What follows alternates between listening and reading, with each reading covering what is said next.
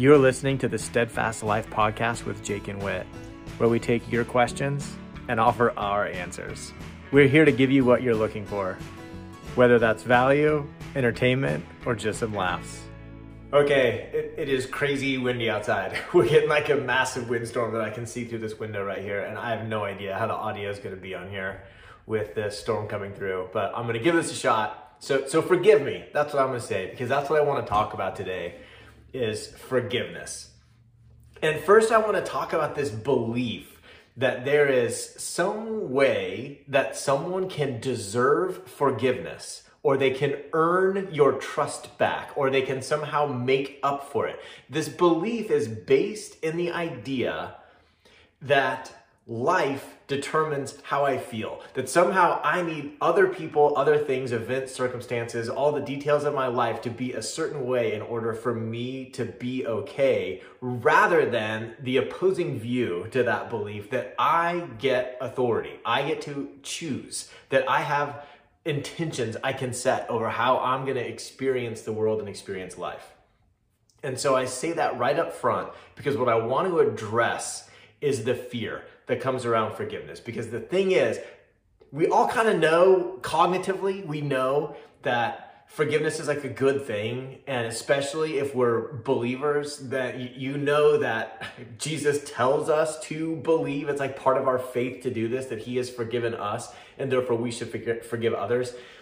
But there's this element of it that it's too scary, it's dangerous. That if I forgive too many people, I'm just gonna get hurt again. Then people are gonna walk all over me.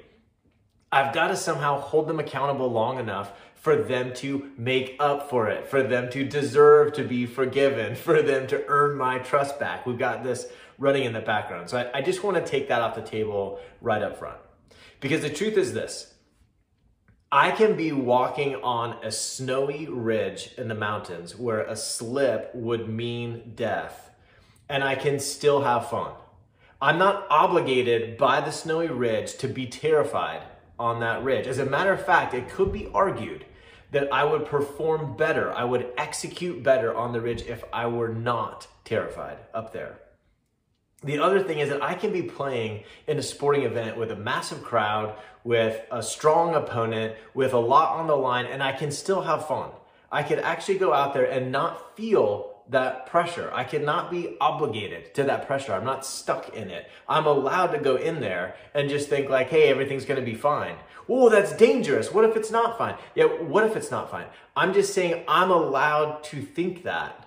And it could be argued that I will play better in that match if I take on that belief. If I play as if I've already won. I'm not waiting to find out if I've won. And definitely not playing as if I'm worried I might lose. Similarly, I am allowed to refuse to be offended by anyone and anything at any time and still live authentically and still set and protect my boundaries.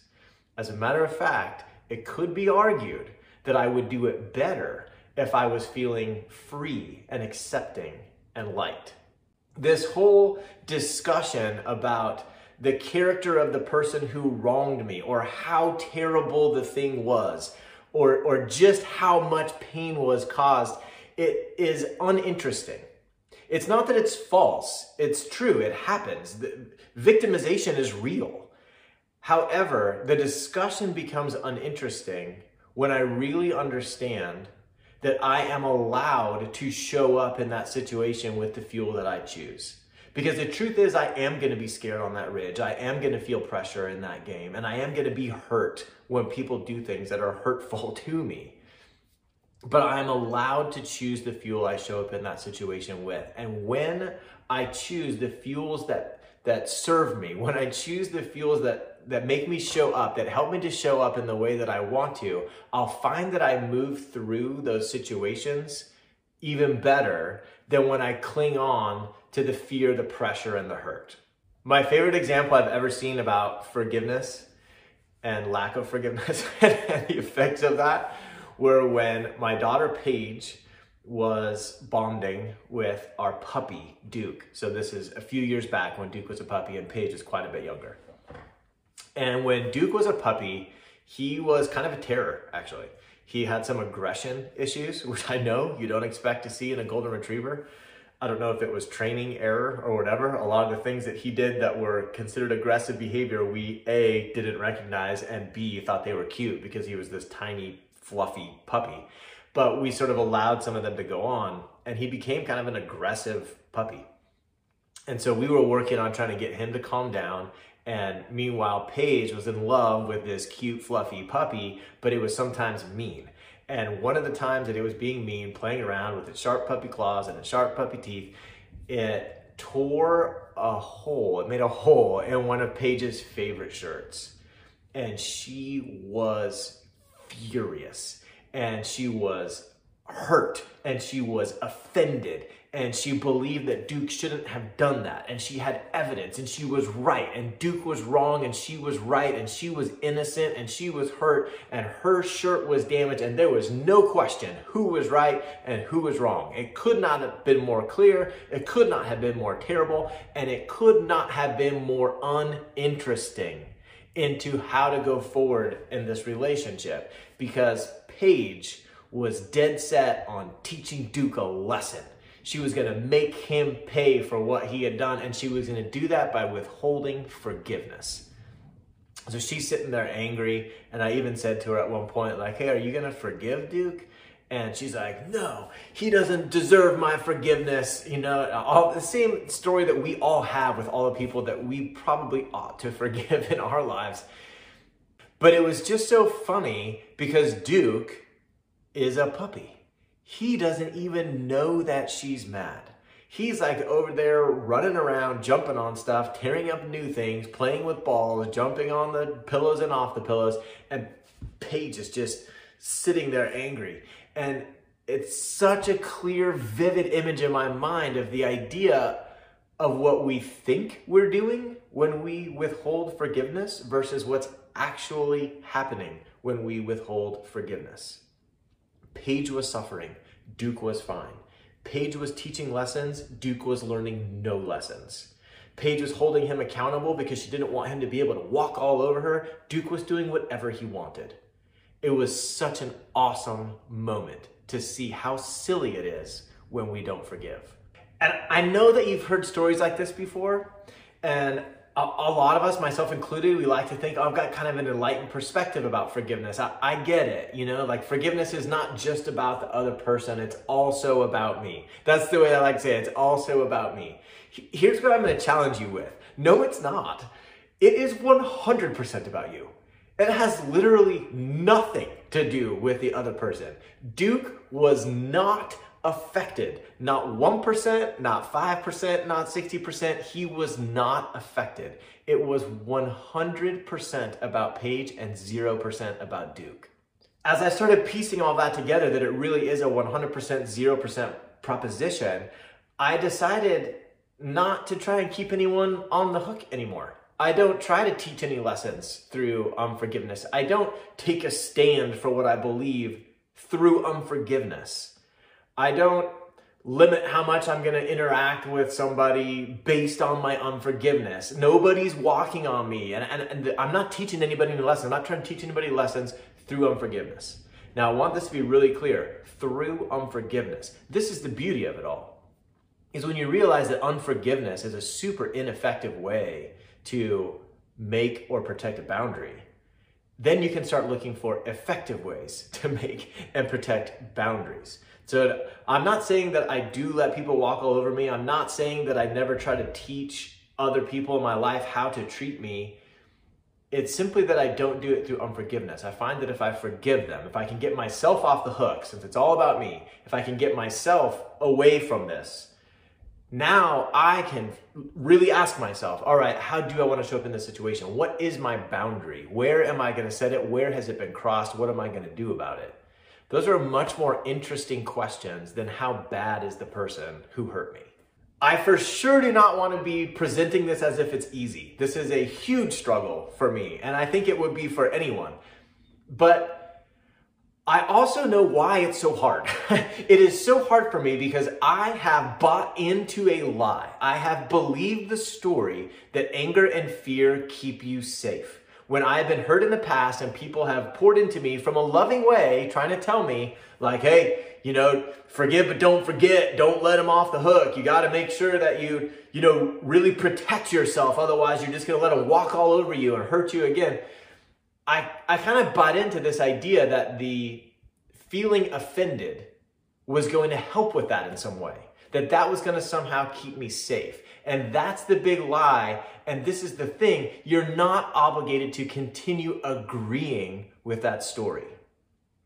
So if I've made my case, if you're on board and you're like, okay, I can kind of see a glimmer of light to where forgiveness might be a good path forward, even where I have a lot of judgments about the person or the hurt or the pain, I can kind of get behind this idea that it's not about them.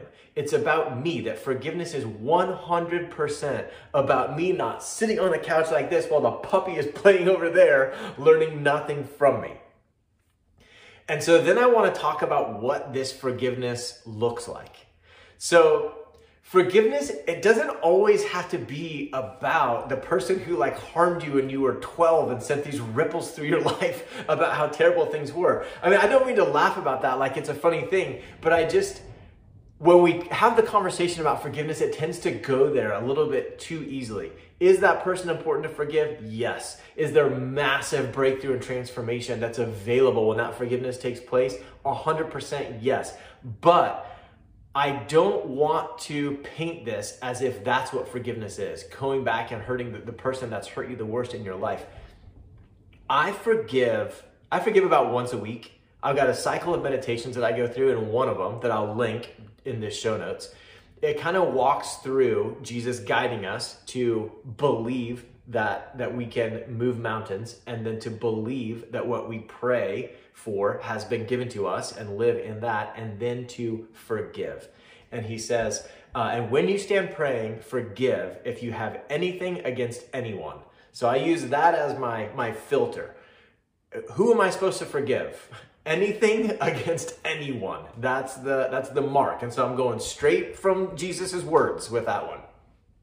So I forgive on a weekly basis just because that's kind of when this meditation comes into my cycle. And I forgive people because I'm jealous of them and I've never met them. Like their business is ahead of mine. They've made money that I wish I had made. They've been able to reach people that I wish I was able to reach. And so I forgive them. I forgive people who say no to our offers. When we're like, hey, would you like us to help you with this? Come on this consult, let's talk. Hey, let's do this. Let's team up and go forward. And they're like, nah, not for me. I just forgive them. I forgive bankers who said, no, you can't have a loan in the past. I forgive politicians who make policies that I don't like.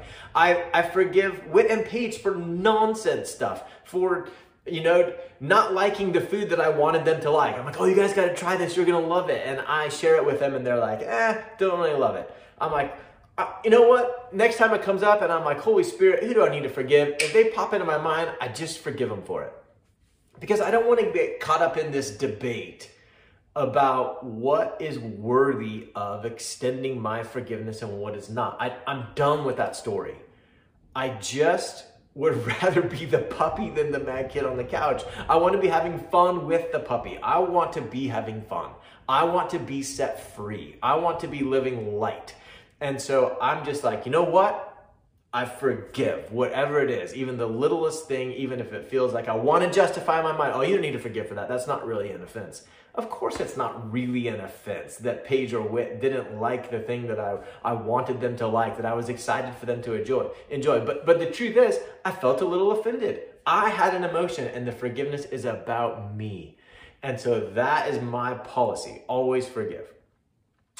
The last thing I want to offer you is specifically how Whit and I forgive. And we were taught about forgiveness, and we were taught this method of forgiveness by a mentor of ours that took us through a really cool ministry when we were first married, and is probably the reason we're still married. But I want to share this prayer with you. So it starts off like this. Heavenly Father, I confess that I am offended with, and you put their name in there. I felt, and then you list the things that you felt, because it's really important that forgiveness includes acknowledging the pain. You don't want to pretend it's not there. Forgiveness isn't like, no, the pain never happened. Forgiveness is like, no, that hurt. That hurt, and I'm choosing to let it go. It's a very different thing than, oh, okay, I'm just going to pretend everything's fine. So you go ahead and list the painful emotions, the physical feelings that you felt. And you're going to say, Heavenly Father, I confess that I am offended with the person's name. And then I felt, and you're going to list, I felt hurt. I felt betrayed. I felt that they let me down, whatever. And I also judged. I judged that they were selfish, that they, didn't take into account my feelings, that they only see the world through their own eyes. I keep saying selfish. That must be a judgment that I have about people a lot of times. I judged that they were weak, that they didn't stand on their, what they knew was right. Whatever those judgments are, you can put in there. So you got what you felt and what you judged. And then this is sort of where you get into the script part. Nevertheless, in spite of these feelings and judgments, and with hope and faith in the great love that you cherish for me and what you alone can do in my soul, I choose to forgive blank unconditionally. I loose them and let them go. They owe me no debt. At this point, you kind of check in and see if there's anything else that's coming up now that you've been kind of thinking about this person. So it goes, Holy Spirit, please show me any other offenses I need to forgive. If anything comes up, you just go back through what you felt and what you judged. Eventually, there's nothing else, or you're ready to move on. And so then you can say, in the name of Jesus, I drop all my charges against blank, and I lay down all of my judgments provoked by this offense. I release them from all responsibilities in regard to this offense, and I renounce every negative word spoken by me to them or by them to me. Those words are null and void. In the name of Jesus, I break their power over my mind, spirit, and body. I also renounce every other negative effect this has had on my spirit, my soul, or my body. Holy Spirit, please come now and heal my thoughts and emotions. Thank you, Lord, for completing what I have begun in faith. That ending part is my favorite, because as I'm going through this, oftentimes I'm like, I don't feel it. I don't feel it. I don't feel free, even as I'm saying all this stuff. But I love everything about that last sentence. Thank you, Lord, for completing what I have just begun in faith. And one of the reasons I love that part about it is that this practice comes into my life in the meditation I was describing that's at the end of a scripture that says, truly I say to you, whoever says to this mountain, be taken up and thrown into the sea, and does not doubt in his heart, but believes that what he says will come to pass, it will be done for him. Therefore, I tell you, whatever you ask in prayer, believe that you have received it, and it will be yours. Then he goes into the forgiveness. And so in my meditation, I always get to this, this space, and I'm like, sometimes I'm not feeling the freedom I'm looking for. But then I can remember, like, well, how do I know it worked? Well, because whatever you ask in prayer, believe that you have received it and it will be yours. As soon as I say that line, it like clicks for me. Okay, I'm going to remember that they are forgiven. I've got a little bit of work to do here. I am going to choose that they are forgiven. When the offense comes up, I'm going to remember that I forgave them. If it comes up too much, I just go through it again. Just go through the whole prayer again, because you might find there's some other offenses to forgive that are in there. But if you've got your own method, that's awesome. I'd actually love to hear about it. I'm always interested in methods for forgiveness. Some way that you've ever forgiven someone who really wronged you in a big way, I would love to hear about it, because it's something I find fascinating. But if you're looking for a way to forgive someone, if you find that you're the kid on the couch and you're starting to realize, like, hey, that puppy over there does not care that I'm mad. I'm the only one suffering, and it's time for the suffering to stop. I'm ready to forgive. Then maybe this method will work for you. If you need that written out, if you're interested, of course, you have access to it. But if not, just comment on here, send me an email, whatever. I'll send you a copy of that. We'll get that all sorted out. Thanks for hanging out. See you. As Whit and I have embarked on this journey of making our own change and helping clients do the same, one thing that we've noticed is that the change that's really worth making is usually not a one and done kind of thing. That the key factor is the ability to do it daily. to be consistent, to remain steadfast. We believe this so much that we have named our company after it, and we've created a program intentionally designed to build your consistency. We want to build your consistency to trust yourself, so we called it Trust You. If you're ready to become the person that doesn't just renew your mind, but renews your mind daily, head over to steadfastlifecoaching.com and check it out.